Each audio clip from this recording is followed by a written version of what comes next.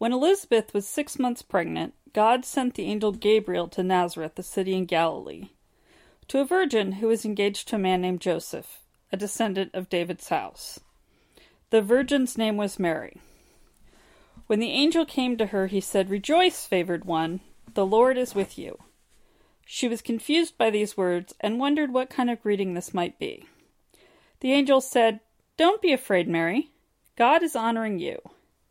Look, you will conceive and give birth to a son, and you will name him Jesus. He will be great, and he will be called the Son of the Most High. The Lord God will give him the throne of David his father. He will rule over Jacob's house forever, and there will be no end to his kingdom." Then Mary said to the angel, "How will this happen, since I haven't had sexual relations with a man?" The angel replied, "The Holy Spirit will come over you, and the power of the Most High will overshadow you. Therefore, the one who is to be born will be holy. He will be called God's Son. Look, even in her old age, your relative Elizabeth has conceived a son. This woman, who is labeled unable to conceive, is now 6 months pregnant. Nothing is impossible for God." Then Mary said, "I am the Lord's servant. Let it be with me just as you have said." Then the angel left her. Mary got up and hurried to a city in the Judean highlands. She entered Zechariah's home and greeted Elizabeth. When Elizabeth heard Mary's greeting, the child leapt in her womb, and Elizabeth was filled with the Holy Spirit. With a loud voice she blurted out, "God has blessed you above all women, and he has blessed the child you carry. Why do I have this honor, that the mother of my Lord should come to me? As soon as I heard your greeting, the baby in my womb jumped for joy. Happy is she who believes that the Lord would fulfill the promises made to her."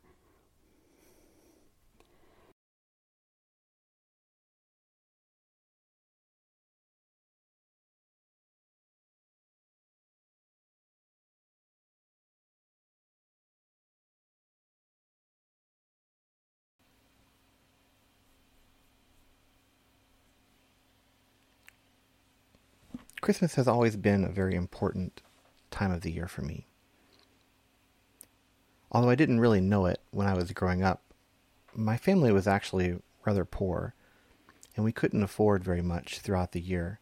But at Christmas, it was always different. There was always something special under the tree, something that I really wanted.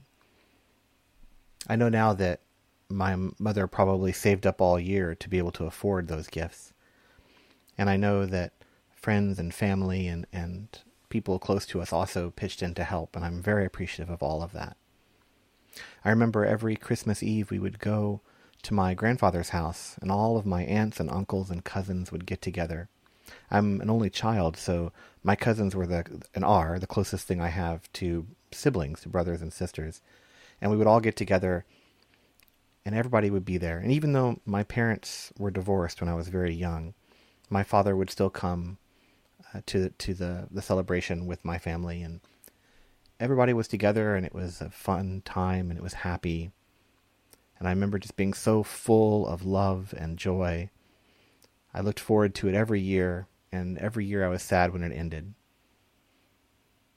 And I remember waking up on Christmas morning and going out and getting the presents and unwrapping things and sitting with my mom, and my dad was often there too, and just enjoying the morning and having breakfast and being together as a family, and it was a wonderful time. And so Christmas has always been very special to me. It's my favorite holiday, and I look forward to it every year. In fact, I look forward to it so much that I think it annoys my wife. But I just love it, and I've always loved it.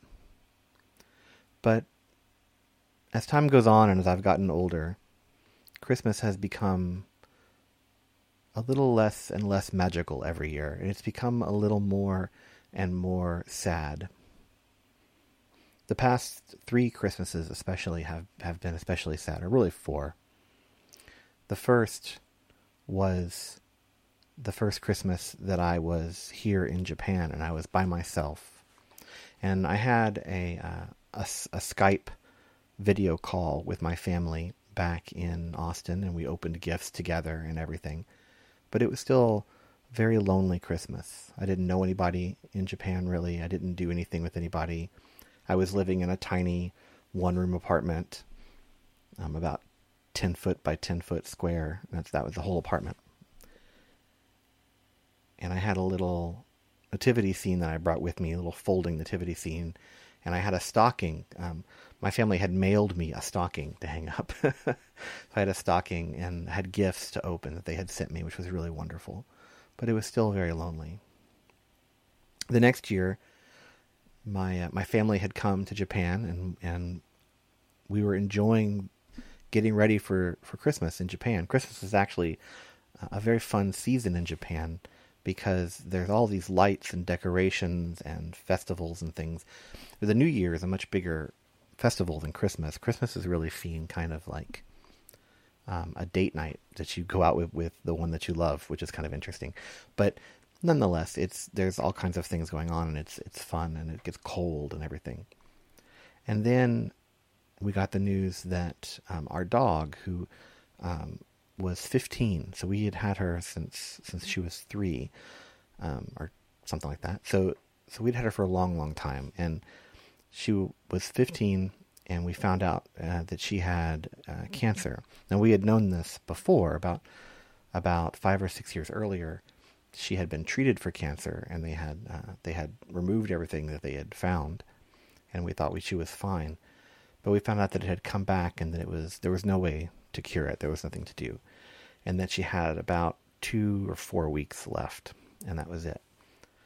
And so we had to go through the experience of being with her as she died, and she died just the day before Christmas Eve, which was very sad for all of us because she was a member of our family.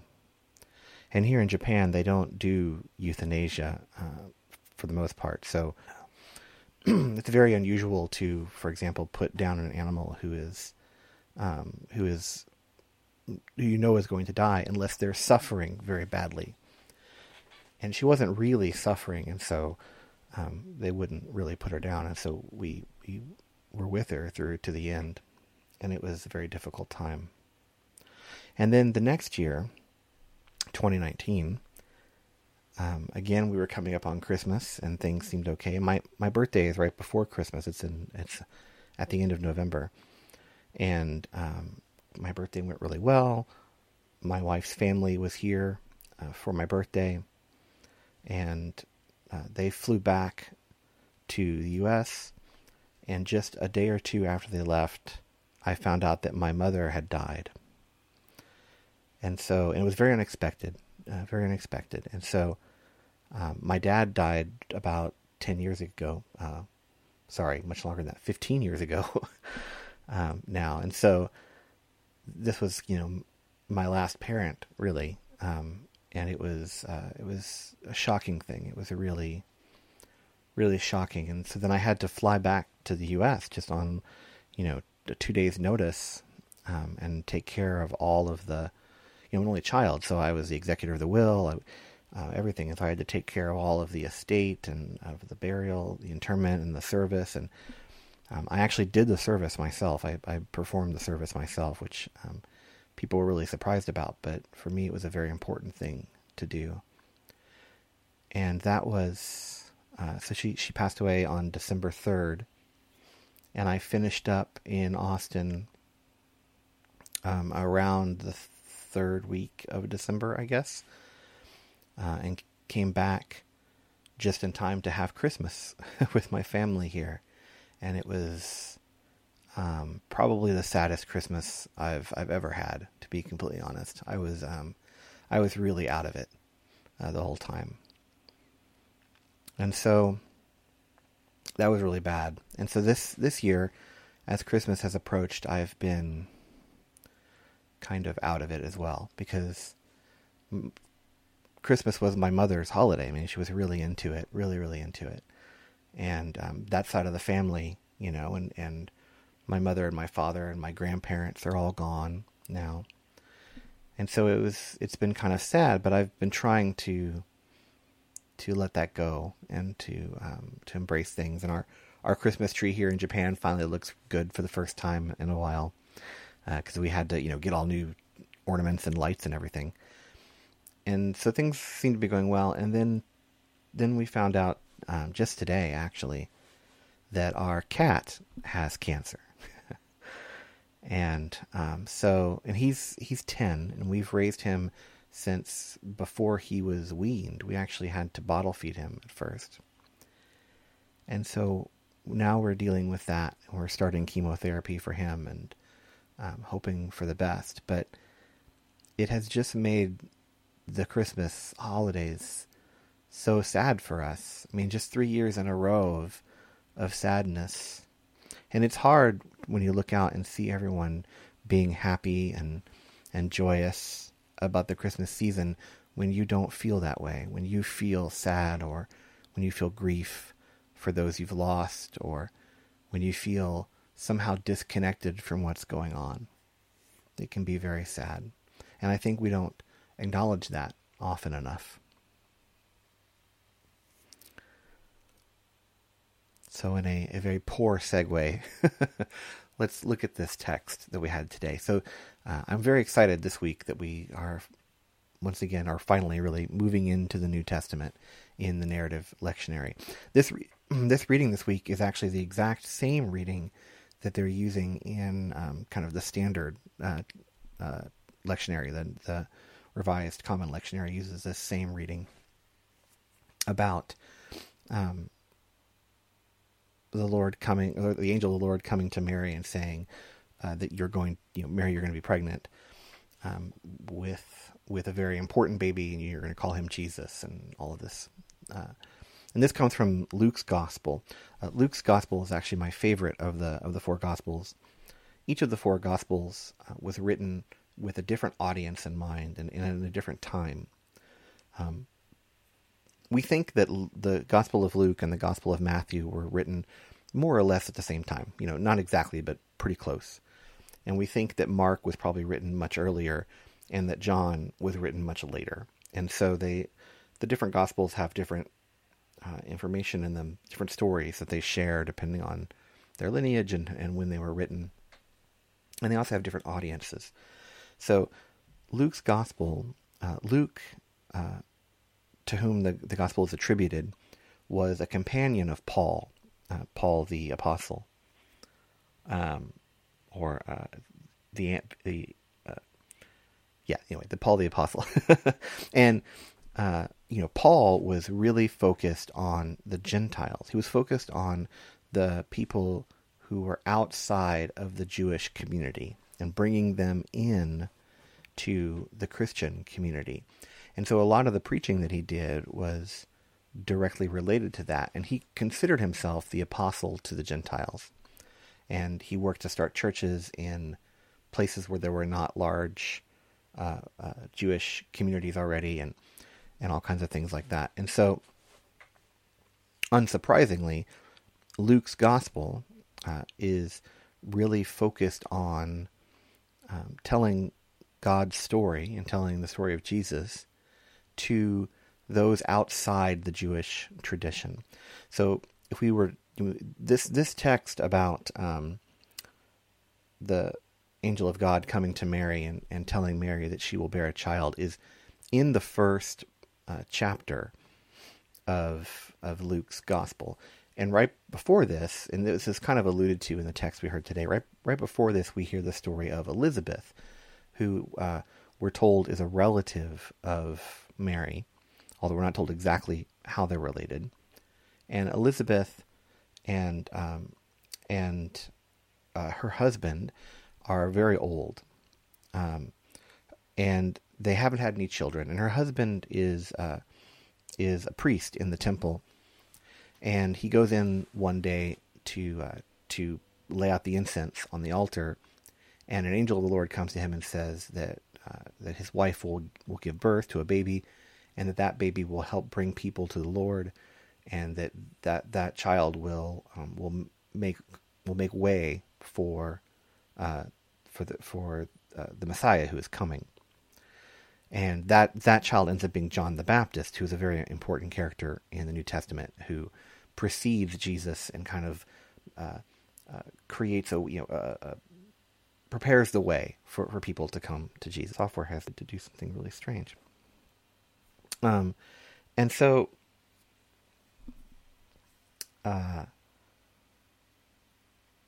sorry. Oh, and so anyway, the point is that Luke's gospel begins with this story.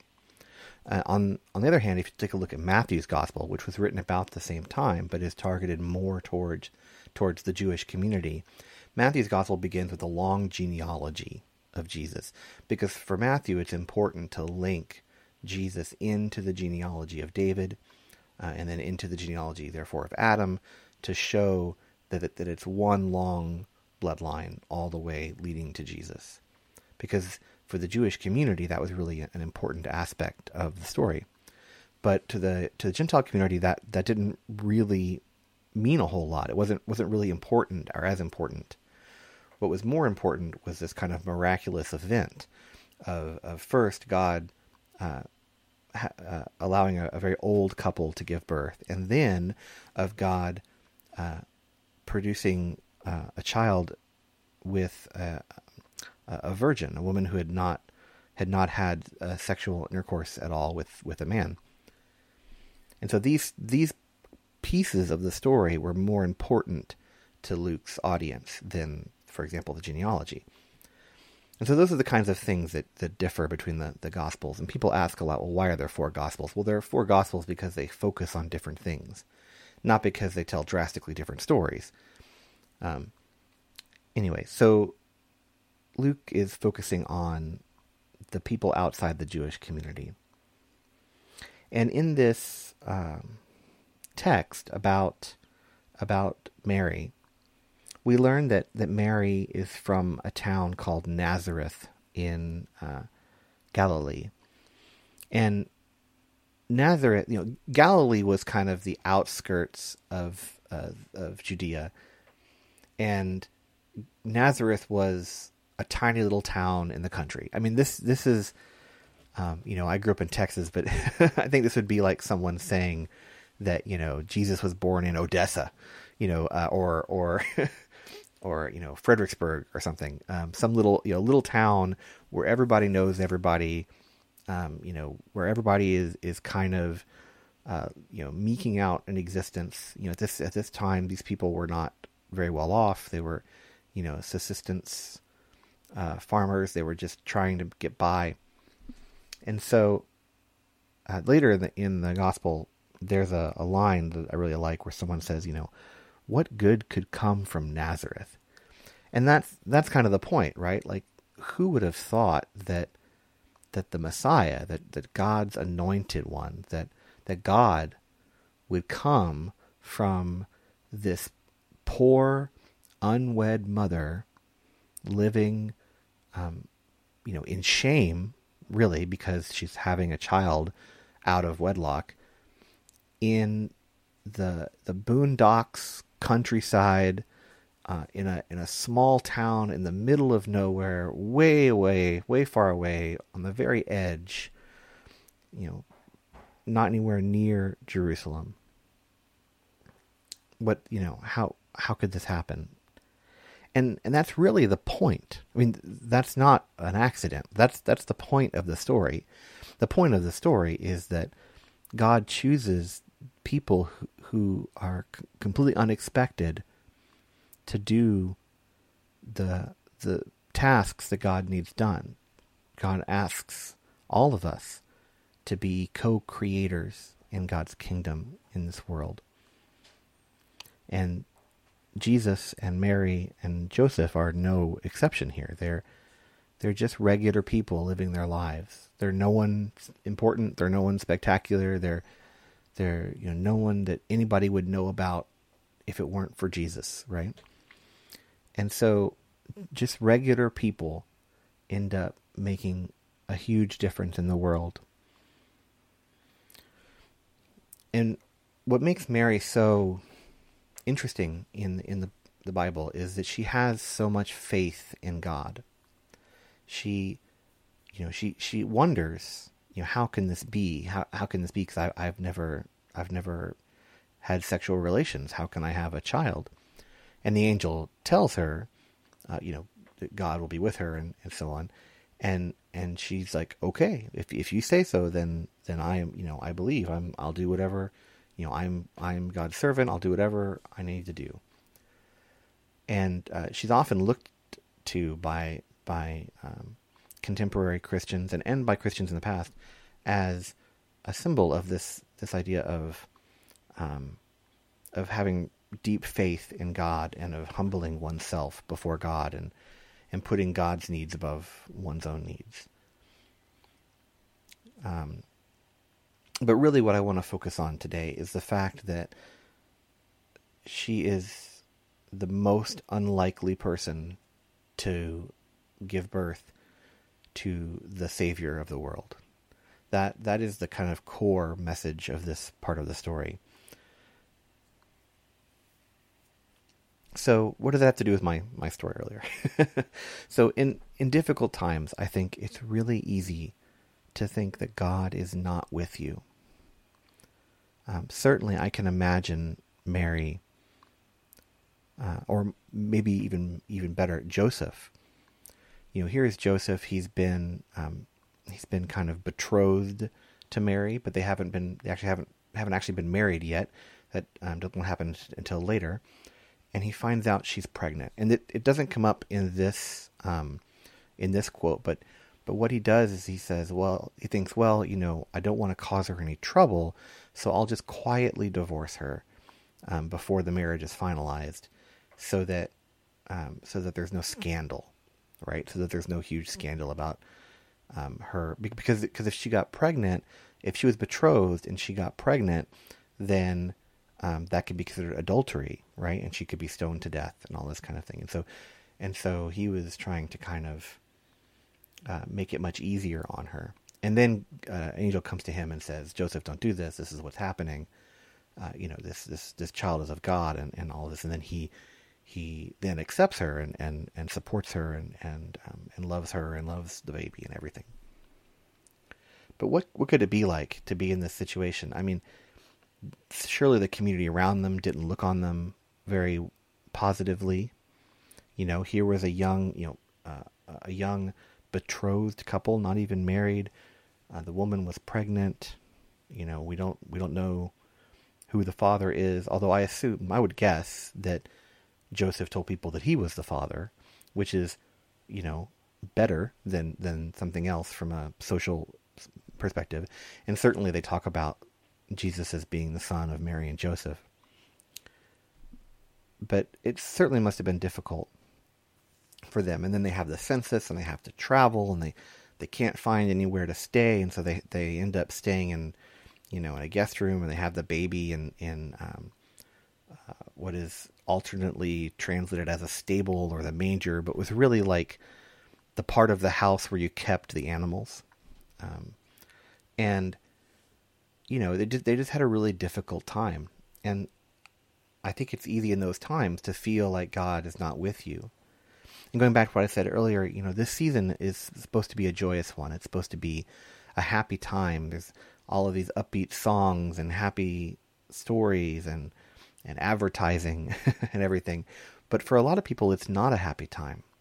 For a lot of people, they have pain, they have grief, they have things that they're dealing with that make it very sad.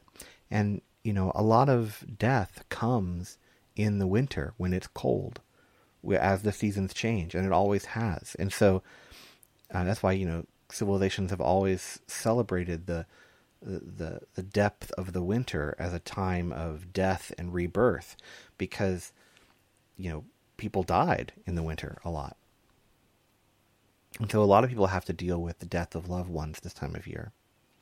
And even more so with this pandemic right now. And we can look at church buildings or the Christmas pageants or the festive carolers, and we can feel that God is there. That God, if we wanted to find God, we need to go there. Go to the buildings, go to the pageants, go listen to the carols. And if for some reason we're not there and we're not happy, we might feel like God has abandoned us. But what that story of Mary shows is that even in our most difficult times, even when we can't feel God's presence in our lives, even in a dark night of the soul, as it's sometimes called, God is with us. God is with you. You know, it wasn't through some beautiful perfection, some miraculous, light and glory and music that God performed the greatest miracle and brought Christ into the world. It was through the lowliest and the most downtrodden of people, in the most human and utterly relatable way possible. The birth from a woman, just like the vast majority of us experience ourselves. God comes to us wherever we are and asks us to be co-creators in God's kingdom. And sometimes the most authentic Christmas experience for us is one where God comes to us in the depth of our brokenness and our grief and reminds us that this too, this brokenness and this grief, this is part of what it means to be human. Grief is part and parcel with loving someone. Grief is part of loving one another. And it's difficult, but we can take solace in the fact that God is there with us and that we're there for each other in those difficult times. So if your Christmas is not as merry as you would like it to be, give yourself some grace. Sit with that emotion and listen for God in those moments of grief and sadness. And no matter how you feel, be graceful with one another during this complicated season. Many people are hurting, and even a small amount of love and forgiveness for the smallest of things can lift their spirits. Being human is a messy and complicated thing, but God is always with us. Amen.